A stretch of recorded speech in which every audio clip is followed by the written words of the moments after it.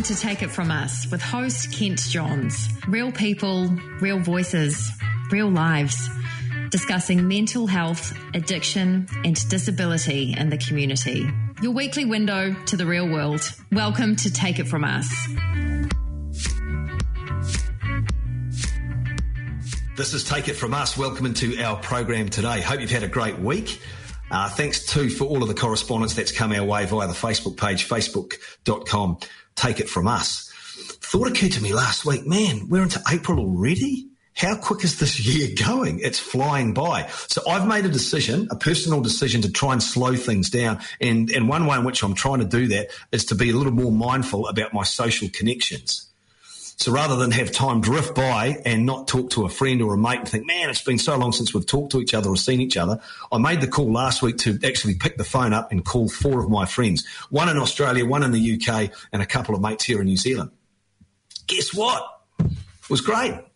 I felt really good about it, and my mates were super appreciative, and we just caught up and chatted and made the commitment that let's not leave it so long between phone calls. Let's actually talk a little bit more and not let time drift, because when we let time drift, that's when it can appear as though time is going really, really fast. So here we are into April, and that is my commitment to try and slow things down. I just need to make that mental note that my brother in Brisbane is now 2 hours behind us, not 3. On with the program. You'll look forward to hearing from James Nokise a little later today. He's a New Zealand comedian. He's a hell of a nice guy, and he's got a super, super story to tell us about how he gave up alcohol a few years ago, where he's at now, and the fact that he's helping others now too. How has that decision changed his approach to comedy, and why is it important we can all have a good laugh? And he will make you laugh. We'll hear from James Nokise a little bit later. He's, like I say, a hell of a good guy and has a really important and powerful story to tell us all. Let's talk, though, first up about fetal alcohol spectrum disorder. It affects thousands of New Zealanders and their families each year. Thousands of young babies are born with the disorder each and every year. But at the moment, the Ministry of Health classifies this as a behavioural disorder rather than a neurological brain injury, which is what it actually is. Soon we will hear from a foster mum who's bringing up 3 children with FASD. Her name is Karen. She will tell us her story and about some of the complications that her family has faced, and also the lack of care and support they have access to, because sadly FASD seems to fall through the cracks in the way that it's classified when people are trying to seek support. So we'll hear from Karen shortly. I mean, this is a really important story, and at the forefront of this style of journalism is Paula Penfold. She works for Stuff Circuit. She's got a doco that she's just produced and put it on the Stuff website. You can see this for free. It's called Disordered. I saw it the other day. My producer Karen has seen it, so we here at Take It From Us would certainly recommend that people give themselves the opportunity to watch this, learn more about the disorder, and also our relationship in New Zealand between the mental health system and the health system and the families and the people who are suffering from FASD. It is an important one to be talking about. Paula, nice of you to join us today on Take It From Us. Thanks so much for your time. Thank you for having me, Kent. I'm really happy to be here. Yeah, first of all, well done on the documentary. It was tremendously put together, and obviously you're telling such an important story. What's your biggest takeaway from covering that story and putting the documentary together? That we're massively failing people with FASD, that we, like at every single stage. I mean, first of all, we don't even know how many people in this country have FASD.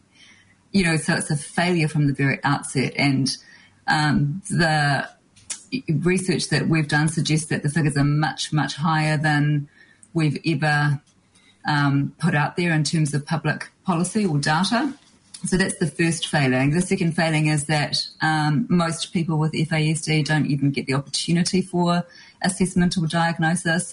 And the third major failing is that even those who do have the benefit of assessment and diagnosis, even then they don't get any support really from the system in terms of disability support services. They are specifically excluded from disability support services, which just does not make any sense. Why is that? I think it's because of money, frankly, because I think even though we've never done a count, I think officials are probably aware that the numbers in New Zealand are probably staggeringly high because of the fact that we have such a terrible problem with alcohol, because of our binge drinking culture. I think they're aware that if they actually dared to look, they would uncover some horrendous figures, and so they haven't so far. And then once you acknowledge the size of the problem, figuring out a way to address it in terms of support, is going to cost a lot of money. So I suspect that the motivation for not giving the people who need it the help that they deserve is primarily financial. But it's a really false economy because, of course, those people end up costing money in other ways, like through the criminal justice system, through drug and alcohol problems, through care and protection needs. So it's a false economy to not give them the life that they deserve in the first place. Is the key nub to this issue the fact that FASD is considered a behavioural issue as opposed to, let's be honest, brain damage? Yeah, that's such a good question, and that's absolutely the problem. And so many people don't understand that, including, officials in the very high levels of the ministry. It's been wrongly described in ministry documentation as a behavioural problem, which is absolutely not. It is brain damage forever caused by prenatal exposure to alcohol. That's not a behavioural issue.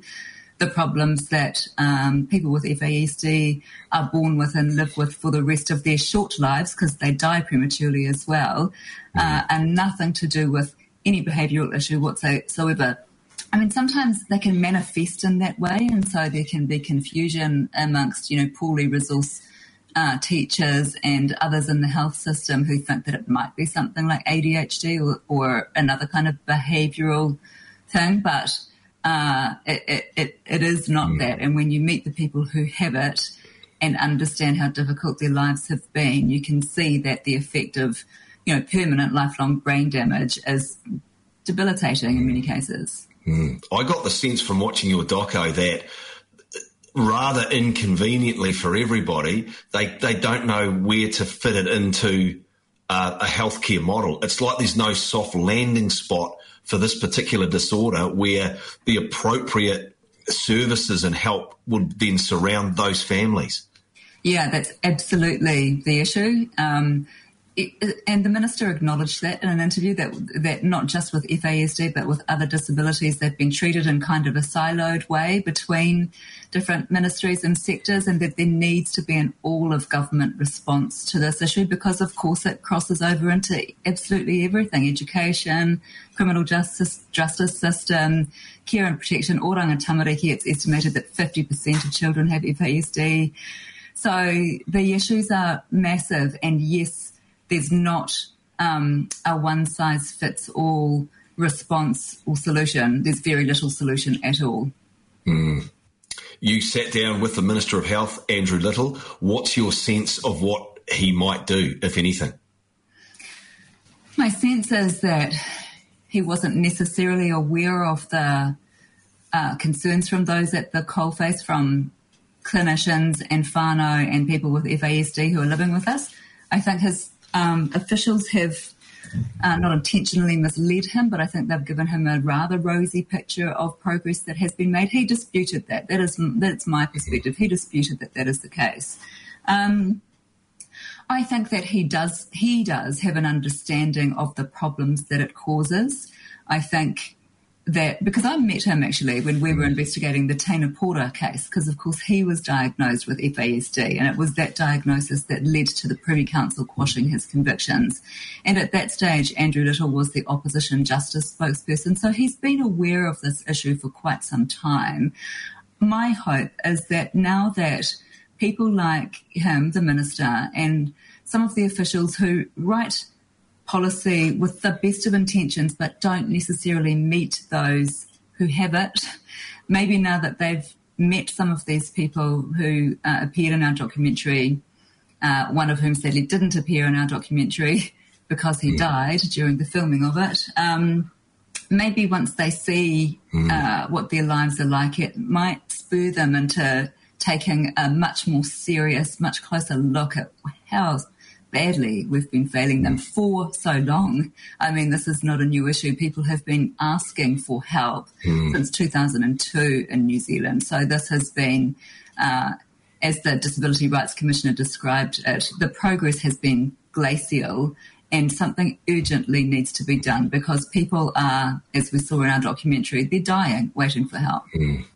You referenced Thomas Morrison, who died sadly during the making of your program. He was only 42 years of age and had spent a number of years sort of in prison, in and out of prison. What would his family have wanted for him? What would have been their hopes for him, given what he was battling and what he was dealing with, and just led such a tragic life? Yeah, they wanted for him to be given the resources to get his life back on track. And the really sad thing is that, you know, through the efforts of his lawyer and through a judge who understood the problem through the Special Circumstances Court, they were pretty close to affecting that.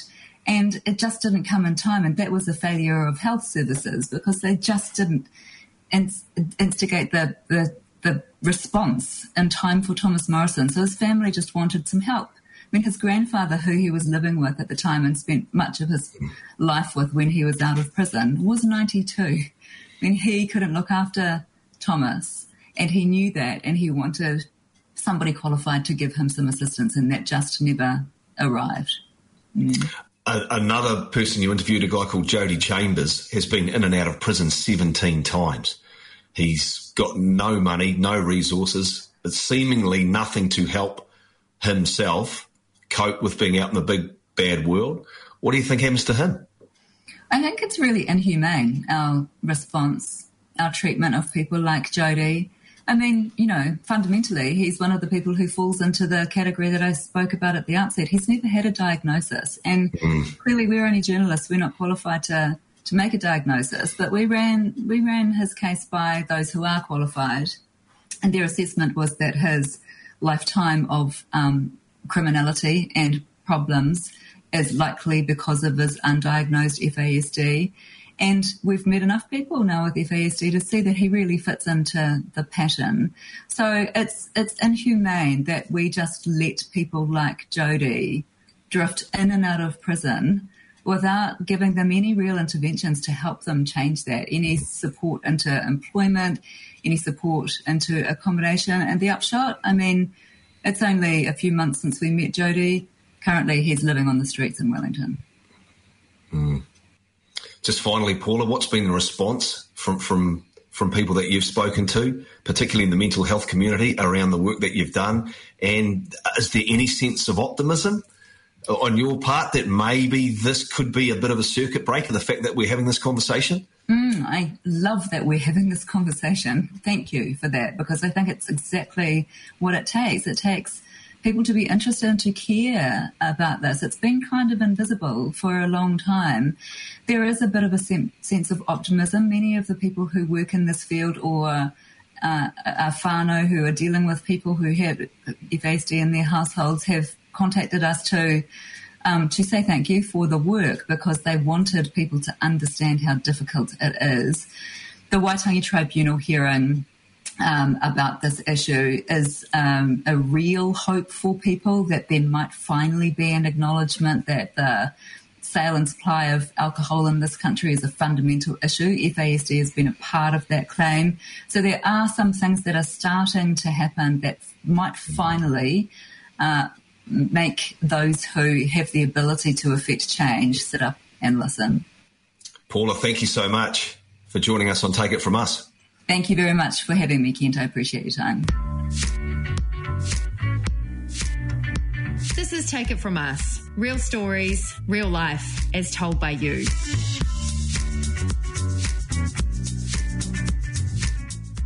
And be sure to check out Paula's documentary as well. You can see that on the Stuff website. Won't cost you anything to watch. It's called Disordered, and you can check that out on stuff.co.nz.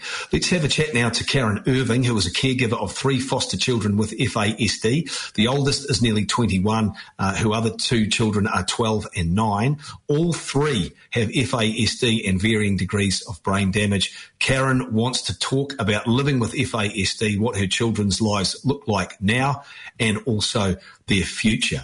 Karen, we do appreciate your time. Thanks so much for sharing your story with us. How are you doing? Good, thanks, Kent. Thanks for having me. How are your kids going? Yeah, they're good. We're really lucky. We've got 3 children from Orangatamariki. Our oldest girl is just turned 20 and we've had her for 10 years. I can't say our first year was delightful with her. It was almost gave up fostering. She was so high needs, but after she was diagnosed, our life changed quite radically and hers changed hugely. Different kid altogether. You wouldn't have known she was the same child. She and we adore her, and her mental age is about 11, so she finds things difficult in the real world, but she she tries hard. She doesn't, and she's honest about having FASD. She will tell people, which is beautiful. Our next one down is about to turn 12. She also has FASD. She's good now. Again, we went through over a year of struggle with her, but right medications, right schools, right help, and she's absolutely gorgeous. Hard work in the fact that she's quite low mental age. She's about 5 mentally, yet she looks beautiful and is tall, and, you know, people look at her and think, why does she want to do that silly thing? And it's because she's only a little girl in her brain. And then our youngest one, undiagnosed, but still a handful, more a handful at school than for us because we already treat her like a diagnosed child, so things are different for her at home. She's been happy here since day one, which is great. Most children, when they come into care, especially FASD kids, spend half the time saying, I want to get back to my old carers, or you're not my mum, or all those horrible information yelling things which upsets caregivers. But she's never done it because we transitioned her properly and we know how to treat her, so she's always wanted to be here. And in fact, that's sort of our draw card with her to help calm her down. So that, we know you want to be here, Bubba, come and have a cuddle and let's sort this problem out. So she's easier to handle than the other 2 were in the beginning because we've learned from the other 2. So, you learn all the time with children with FASD. But the problem for us is, not for them, but for us, is that they are a child with mental health issues, and so they can't ever really go in the world, but they're not our children, so we can't keep them forever. I would, but we can't keep them forever. Our oldest girl is transitioning out at the moment, so this year is her transition out into the real world, which she is nowhere near ready for. She needs to be in assisted living. So that's scary. That's real scary for us, but she has not been accepted into assisted living. What will happen is OT will help her find a flat, help her furnish the flat, and then transition her into it. But I genuinely think something really bad will happen when that stage gets to that stage. So she's not anywhere near wanting to go. She's freaks out at the thought of it, literally dry reaching, sobbing at the thought of leaving home. So, yeah. Well, and it sounds like home's the best place for her. Why can't that be a workable solution? For us, financially, we would have to take on another child or I would have to go back to work. But I'd quite happily put a cabin on my property and let her live here and pay board to live here, or, that would be fine. So we could still take on another child. But traditionally, Orangatamariki children, once their time is up, they're out of your home. I'm not really sure of the logistics, whether it's because they think they need to go out there or they want to clear up a room for them to put more children in, or I'm just not sure why they have to be gone, but they will not fund her past the age of 21 with us. So, but we've been arguing that since she was 18. They wanted her gone at 18, but I mean, she was 9 at 18 mentally, so there was no way she was going anywhere. But in Orangatamariki defence, they try all the time to find other avenues to get funding for her without any success. So, tell us, just to explain for those of us that don't know a lot about the spectrum disorder, what have you noticed? Well, when they're in a full-on rage, when they've been triggered and they're in a full rage, anything can happen. Our middle one ripped doors off hinges. She's ripped 3 doors off the hinges in her house, like pulled the door jamb away from the wall. Our oldest one, in the beginning, she would hurt, like bite, spit loogies in your face, run away, like really run away. She made a car and trailer jackknife on the road once. She's got into a truck with a perfect stranger who drove her 20 k's from where we live because she told that person that's her mother told her to go and get food. And then she got there and didn't have any money, so the truck driver gave her money. And she was only 10 then. She's walked out into swamps, literal swamps, and had chains of policemen have to link arms to get her out of the swamp. Police dog searching for her, gone for 12 hours, and then when she was home, smashing anything she could smash. She'd drag her whole bedroom out onto the front lawn of the property. Previous caregivers, she threatened with scissors and knives and weapons. Never did that with us. She only ever threatened me once and never did it again. So, because I know how to handle it from my previous job, so it never came up again. But they all have different ways of being triggered, nearly all anxiety-based.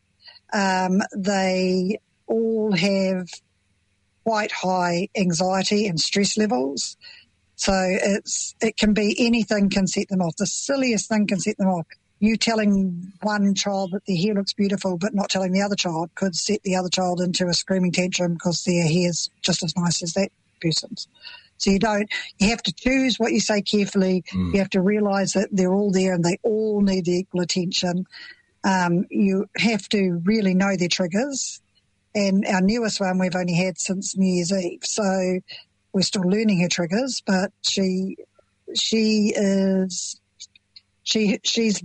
violent towards you more than other things. So she doesn't as much break things as she hits or bites or scratches or, So, and she does that to other children more. Anybody she thinks is weaker than her, she's going to take on because she doesn't like confrontation to her.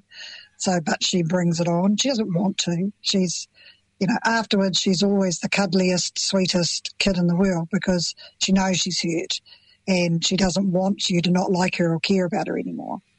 So you have to, again, choose your words really carefully. So we don't say ow or any of those things which is hurting us because during the trigger, she'll hurt you more for that. So we play it down like it's not hurting, and then that stops it quicker.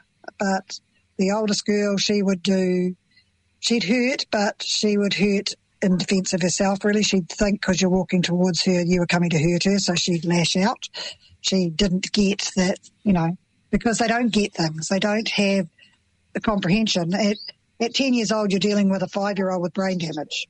What support has your family had from the Ministry of Health? Nothing. That's just an easy thing to say. Marinoto have been there before diagnoses, but they don't treat them. I mean, our oldest girl was actually banned from the building of Marinoto because she used to go in there and trash it, so she wasn't allowed in there anymore at 9 years old. So, because she would trash the place. So they wouldn't let her back in. So, but eventually, working with me, she got to go back in there, and after she finally got a diagnosis, they saw her to do her medication, which was great. And she had a fantastic psychologist at Marinoto who stuck by us, even though she couldn't help us or do anything for us. She came to all the meetings and she said, this kid needs a proper diagnosis and Karen needs support and blah, blah, blah. But they couldn't actually give us any support because once she's diagnosed with FASD, she doesn't fit their criteria. And there isn't a place for the child with FASD. There is no public health service for a child with FASD. Nothing. Not one thing. Well, nothing we've ever been offered or told about anyway. If it was reclassified as a mental health disorder or a brain injury as opposed to a behavioural issue, would that change? Oh, huge. Hugely. Because people don't condemn a child who has an actual mental illness. They don't. If they saw a child in a wheelchair having a tantrum, they wouldn't go, that kid's being so naughty. They go, oh, poor child. But our kids, they go, oh, that age, they should know better than that. Or You know, they look at you like you're evil, you know, or, you know, like you're letting this child get away with stuff. Well, yeah, I am, because she's allowed to. I am letting her spit the dummy and kit bark in the playground and cry and carry on, because really she's only 3 years old, and you'd let your 3-year-old do it, or you'd pick them up, but I can't pick her up because she's 8. You know, so it's, you know, people look at me strange when our youngest, our new one, is in full-blown tantrum, and I go and wrap my arms around her and tell her I love her and rock her, and the tantrum slowly subsides and goes away. People look at me like, she was just calling you an effing blah, blah, blah, blah, blah, and now you're hugging her. Well, yeah, I am, because she didn't want to call me that. She didn't have a choice. She didn't know what was going on. She was confused. She couldn't cope, so she lashed out. So, you know, it's people don't get when they look at these kids, because they are beautiful. And I'm telling you, the 3 of mine are stunning. They could all be models. They're absolutely beautiful to look at, children, dressed well, you know, good skin, you know, they're beautiful, really beautiful. And then they say something horrific, or they hit somebody, or they smash something in front of you, and people think you're the devil's spawn. But they're not. And, you know, my heart, I'm trying not to cry now because I'm talking about the bit that I'm passionate about. These kids, with the right help, with the right support, it can actually go all the way. Our oldest girl went right through high school, got her NCA level 1, level 2. Yes, in very simple classes with a heck of a lot of support, but she was still in a supported environment till she was 19. So 19 is unheard of for an FASD kid to be at school. 14 is almost unheard of for an FASD kid to be at school. If you had a message for the Health Minister, Andrew Little, what would it be? I know he's listening to this topic at the moment very closely.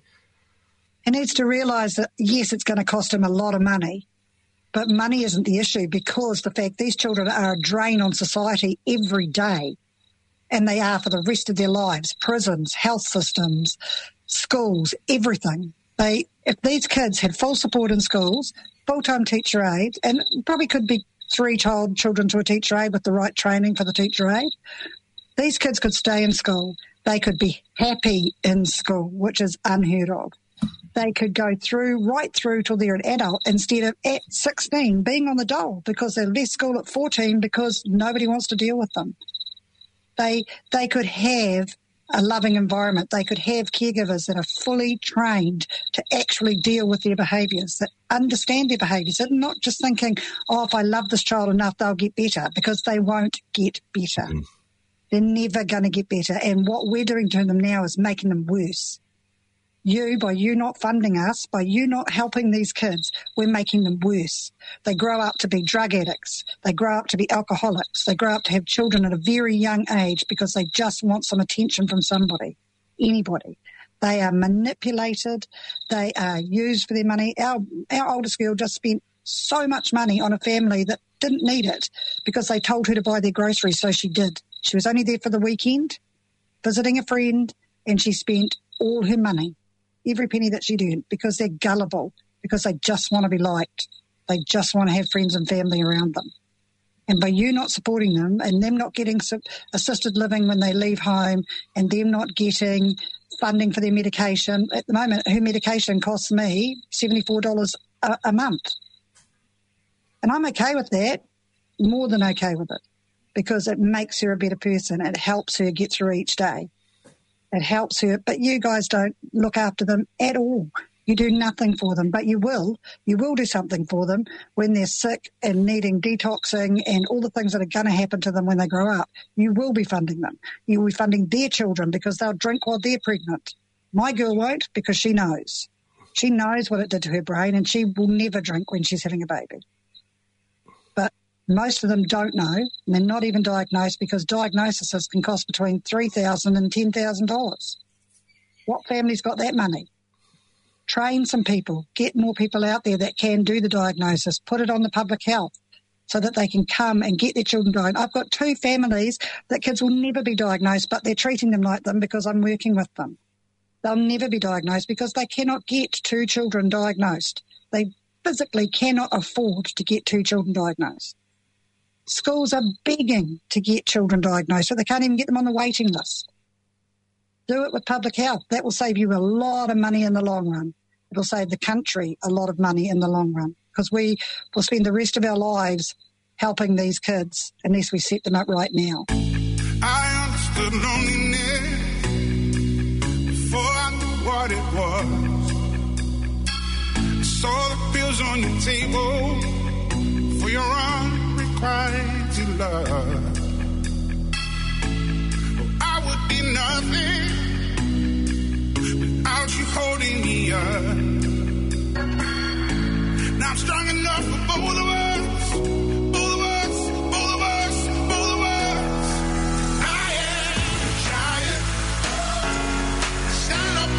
Shoulders, tell me what you see. 'Cause I am a giant. We'll be breaking boulders underneath our feet. I am a giant. Oh, I am a giant.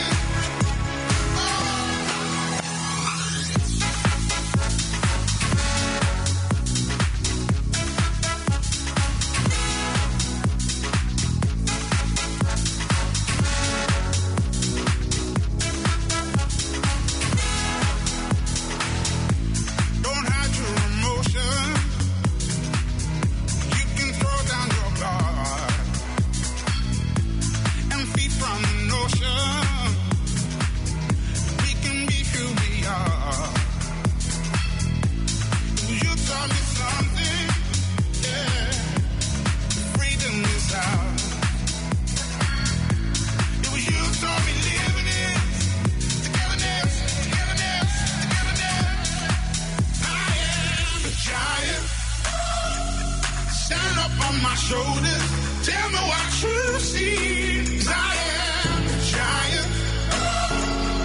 We'll be breaking boulders underneath our feet. I am a giant. Oh, I am a giant.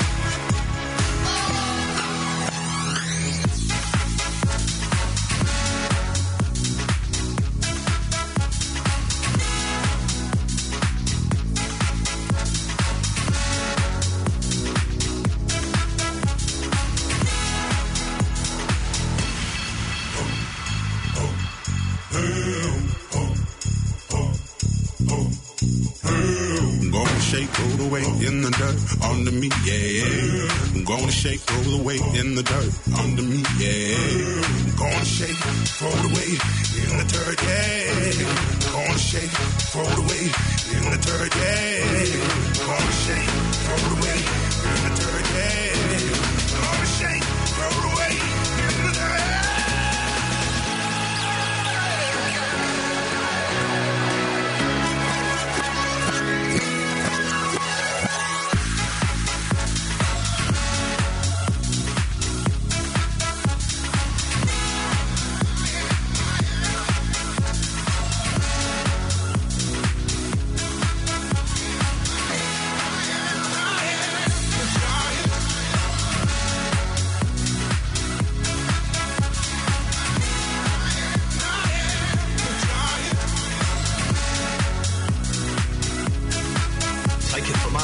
The name of that song is Giant by Calvin Harris and the Rag and Bone Man. We've been looking forward to this interview now for a little while. Let's bring in James Nkise. He's a New Zealand comedian. He's got a really interesting story to tell about his own relationship with alcohol, the fact that he gave it up a few years ago. But also James talks about that as part of his comedy act. He's multi-talented because he's also the host of the podcast Eating Fried Chicken in the Shower. I mean, the name alone makes you want to go and listen to the podcast. James, it's great to have you on the program. Thanks very much for talking with us today on Take It From Us. How are you? Yeah, good, mate. Good. Just readjusting to the cold New Zealand temperatures. You've been in Perth for a little while? Yeah. Longer than expected, I'm told. A little bit longer. A couple of weeks. Ended up staying 8 months. It's a strange job, though, mate. You know, I couldn't get back here to work, but then I had friends who couldn't get to Perth to work. So we ended up sort of all passing each other work internationally. What is there to do in Perth for 8 months? Dodge spiders and snakes. It's I looked at a lot of bush, saw a lot of. That sounds slightly dodgier than I expected that sentence to. But I was out in the bush, walking around, checking for snakes and spiders and sharks. When I went into everything can kill you. That's the main difference. In New Zealand, we've got like a parrot, and over there, even the parrots will drop giant gum nuts on you and give you a concussion. Yeah. So it's a whole different lifestyle. It's fair. Our wildlife is so benign, which is not a bad thing, really, is it? I suppose. No, I think the main thing over there is everyone drinks, and they've got quite a problem with amphetamines, but that's because they've got the big mining culture and oil rig culture. So, those kind of industrial jobs. So, when you're in town, if you're in Auckland or in Wellington, even Christchurch, you get some drunks walking around, but it does, I think maybe it's the heat as well. It just kind of makes it all a little bit intense when people are off their heads in town. You've got your own quite intimate story with alcohol. Give us some background. Well, about 6 years ago, I was actually in Perth doing their Fringe Festival, and I was having a very nice run. As festival runs go, I'd sold out shows and I'd award nominations, and that's what you want. I was really depressed, and my partner at the time, she was quite confused. I was confused. My friends were confused because I was fine on stage, and I was fine afterwards. But every day it was just getting harder to get up, and so I went to another festival after that.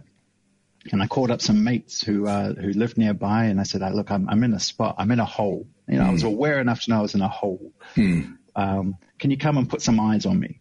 Just come hang out for me for a couple of days. So they came down to Adelaide, which is where we were, and we drank, and we did shows. And at the end of it, they were like, something's wrong. You're off, but we don't know what it is. So when I finally got back to New Zealand, and I've been touring Australia for 2 months at that stage, just drinking and performing, I went to my doctor and I said, look, something's up, and I can't.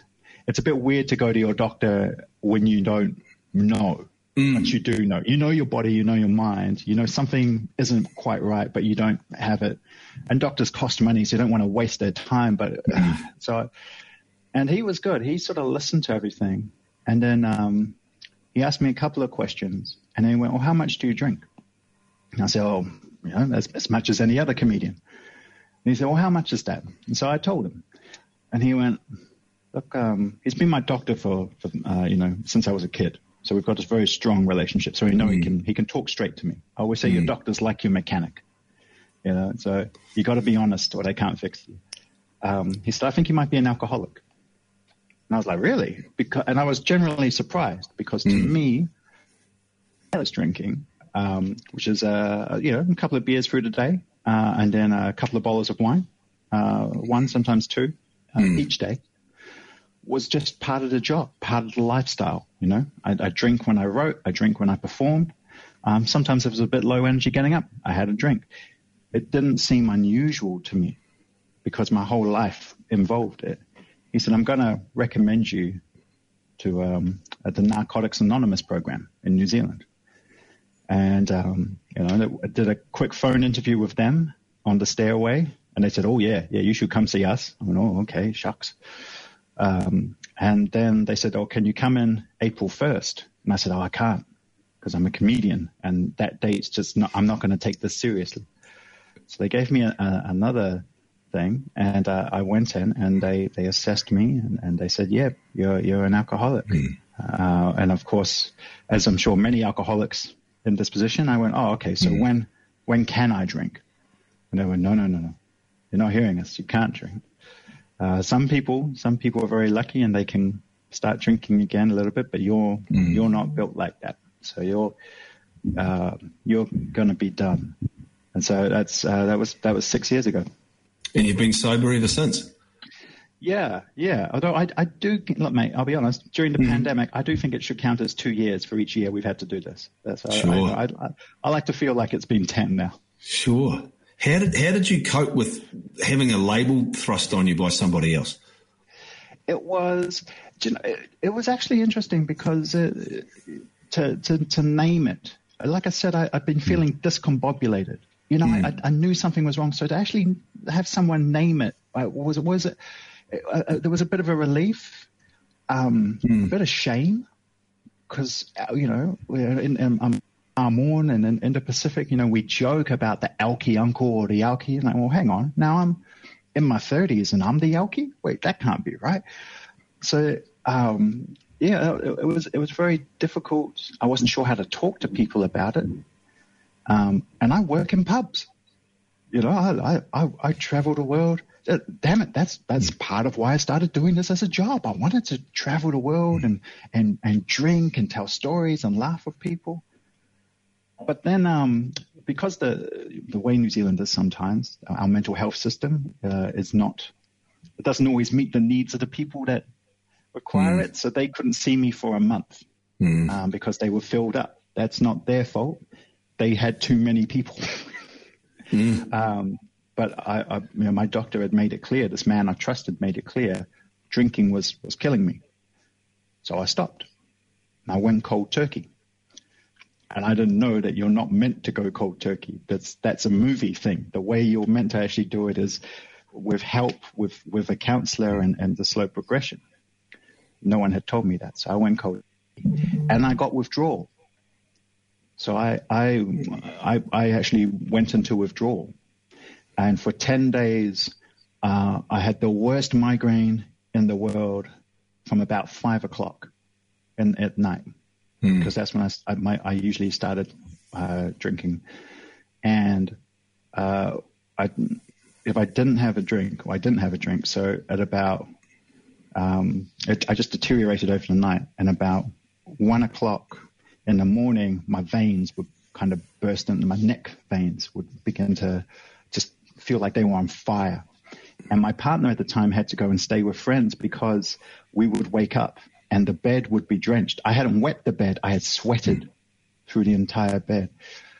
And in a way that was good because it made it real. You know, it wasn't just because when you're a performer and you get that kind of stuff, mate, you know, people are like, all right, bro, I'm being a bit dramatic, I think.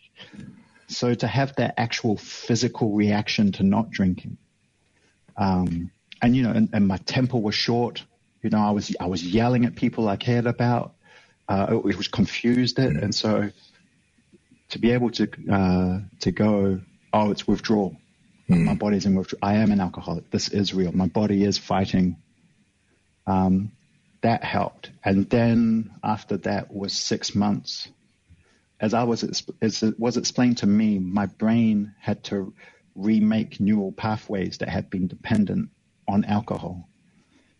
And so the next 6 months, my brain was really slow.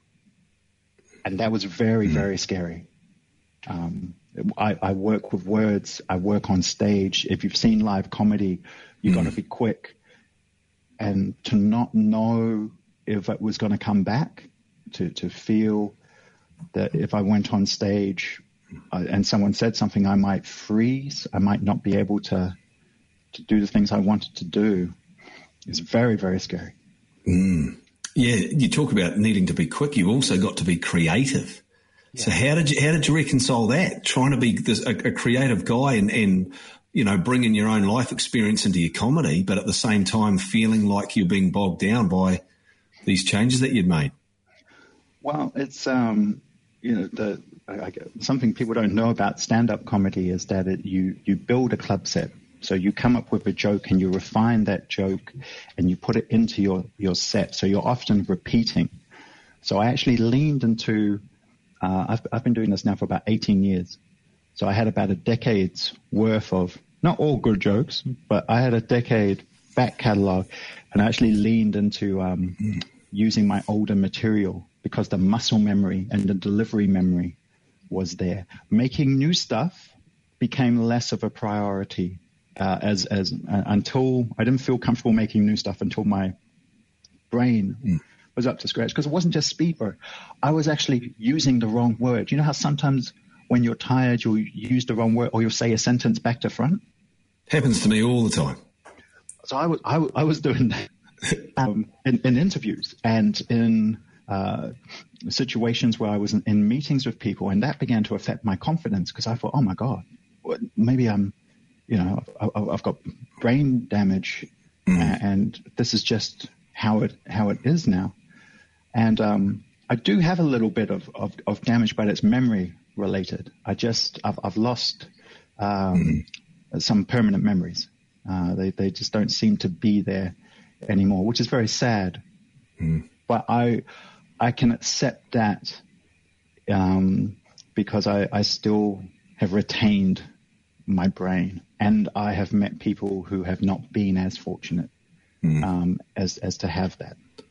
And immersing yourself in comedy, wanting to be funny, laughing a lot, how has that helped you in the last few years? Well, the joke we always do in the arts is comedians are just people who can't afford therapy. So comedy is really great for processing trauma, whether it's big societal, personal trauma. So I actually made a show when I found I wasn't in a position to make new work. I made a show about sort of going through this stuff. And it was interesting because I did get pushback talking about being an alcoholic in New Zealand and Australia. And it was people who were very much projecting their own insecurities about their drinking or their behavior onto me. And because I was sober, I didn't rise to any bait that people were throwing out. Actually, what I did was I went back to the drawing board and went, how can I talk about this stuff in a way that if you are feeling that way, you'll hear me?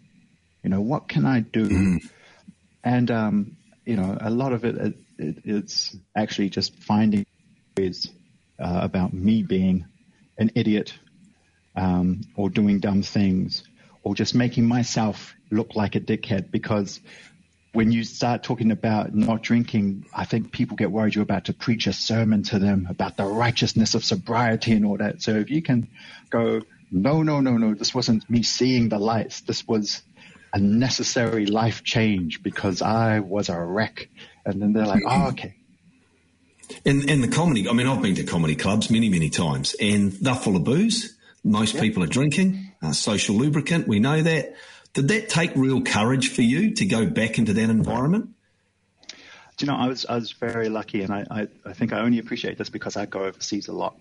The New Zealand comedy scene had my back. I got in touch with the heads of the comedy festival. Within our industry, I am at a certain level, have a certain standing, and I talked to all the bar owners of the main venues around New Zealand that I performed in. Yeah, they're not full clubs, but they're places I would go every couple of months and do sets. And I said, this has happened in my life. Not a single one of them came back with anything negative. Incredibly supportive. Always made sure that even if there was booze for other comics, there was non-alcoholic stuff for me. Let the other comics know, hey, those couple of soft drinks or this, that's for James. All right. If you want a soft drink, come see us at the bar. But that stuff. So one guy knew I liked drinking red wine, so he went and bought sparkling red grape juice so he could still pour me a glass. Said, which actually in those first couple of months, guys were like, oh, we can just put ginger ale in a small glass if you want to look like you're still taking a drink on stage. Because a lot of bartenders actually have tricks for people who want to look like they're drinking but not drinking, because there's outside of performing, that is actually a situation in bars that people have. So they were much more hip to it than I was. But I don't think I could have gone back into those situations, mate. If I hadn't had the support of the venues, I don't think I would have felt safe. I'm not sure I would have been able to overcome the peer pressure in those early months. So the support was essential. How have you been able to help others since you have been telling your story? I think just normalizing it, mate. I think just saying, hey, it's not that there's this great demon drink out there. It's that if you're a person that, it doesn't have to be drink. If you're a person who a substance has got hold of, and your brain as well, that's actually a lot more normal in our society than we talk about. And I'm someone who I never talk about like I'm a recovered alcoholic, because I still can't drink. I always just say, hey, I don't really talk about myself as an alcoholic. My counselor was very good. She was a lovely old lady. I won't name her because she likes her privacy, but she said, look, if you can get your brain to the point where you think of yourself as a non-drinker and you understand why you do not drink, that's a really good step. But it's always just a circle. So I'm just at the stage where I'm not drinking. And if I do have a drink, if I come off the wagon, that's just a part of it. That's not a failure. That just means you reset and you start again. And I think that's actually the thing I've tried to tell people who want to stop drinking, or who have problems with drinking, is to not think of it as success and failure, but just think of it as something more gentle, less pressure. It's good to have you back in New Zealand. What projects have you got coming up, or is there anything on the boil at the moment? Do you know, one of the things to come out of my sobriety is a podcast I do for Radio New Zealand, and it's called Eating Fried Chicken in the Shower. And it's a mental health podcast which comes from those early months in sobriety. And it is all about normalizing mental health conversations, and it is about, we talk to people about addiction and whatnot. That's the main thing I usually point people to. I will be in comedy clubs around New Zealand the next couple of months. There's no comedy festival this year, sadly. But if people want to come down to the Classic Comedy Bar in Auckland, or to the Fringe Bar in Wellington, they might see me moseying around there. I'll be at the bar drinking a coffee. Then they'll know to pour you a nice hot one. Yeah. Oh, the amount of comedy clubs that now serve barista comedy. That's my legacy in this country, mate. Yeah. Well, good for you. And look, lovely of you to come on the program and tell us your story, and for being brave and courageous and humble and sharing it with us. And we really appreciate it, James, and we wish you all the very best. Thanks very much, Ken. Summertime in Virginia was an oven. All the kids eating ice cream with their cousins.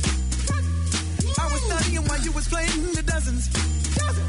Don't act like you was there when you wasn't. Running from the man, running from the badge. Don't act like you was there when you wasn't. Running toward our plans in the judge's hands. Don't act like you was there when you wasn't. I know they say crawl for you all, but in my mind I already chose. If I stand still, I cannot get far. They want the moon, I'm on Mars. Sometimes my mind dies deep when I'm running. I don't want no free ride. I'm just sick and tired of running. Some nights I cry, 'cause I can see the day coming. Together we'll fly. Oh, but no more running. You and I are different from each other. Shut our eyes when we number. I see numbers. Black and white world computers. I am colored. Don't act like you was there when you wasn't. From running to exams, job is for a man. Don't act like you was there when you wasn't. And the law of the land, where women were often banned.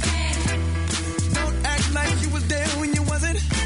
I know they say crawl for you all, but in my mind I already chose. If I stand still, I cannot get far. They want the moon, I'm on Mars.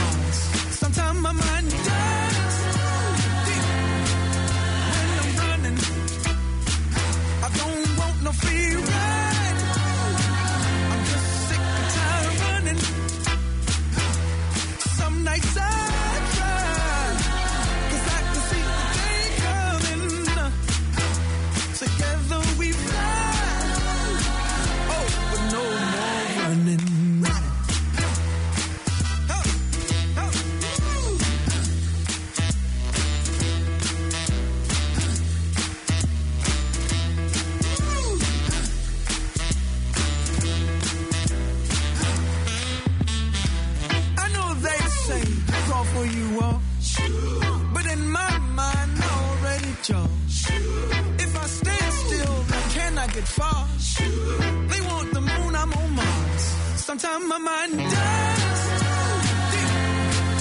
When I'm running, I don't want no free ride. I'm just sick and tired of running. Some nights I call, 'cause I can see the day coming. Together we fly, but no more running, no.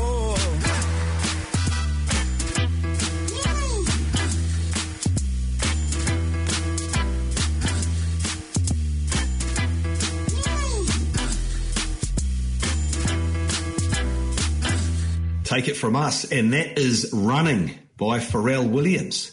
We're almost out of time today, but of course, as we do every week, Karen, it's time for Sheldon's Shout Out. Yes, Kent. Well, I heard about a couple of young guys from Christchurch this week. Their names are Mitch Shaw and James Harris, and they've come up with a very creative yet practical way of generating donations for local charities. So they developed a platform called Upstream, and it works like this. Now, if you want a service, or you say you're wanting to get an electrician or a plumber, or you want to buy coffee, or maybe even want to buy a car, then you go to Upstream, choose one of the tradies or businesses on the site, and get them to do the work for you or buy something off them, and then a percentage of their invoice is donated to one of the good causes that's involved with Upstream. Oh, right. Pretty awesome. And in just a few months, they've raised over $130,000 in donations, and they've got this ambitious goal of raising $1 million for charity in the Canterbury region. It's a great idea, I reckon, and one that could easily go nationwide. So if you're listening, you're in the Christchurch region, check out upstream.co.nz before you buy anything, and be a great thing for someone else to bring all around the country, I reckon. Way to go. Yeah, that's fantastic. Man, those guys are on a roll. That is Mitch and James. Shout out to those guys.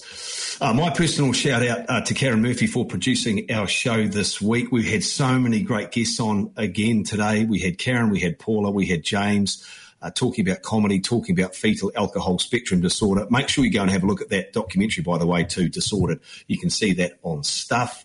Let's look after ourselves. Let's look after each other. We will talk to you again next week right here on Take It From Us.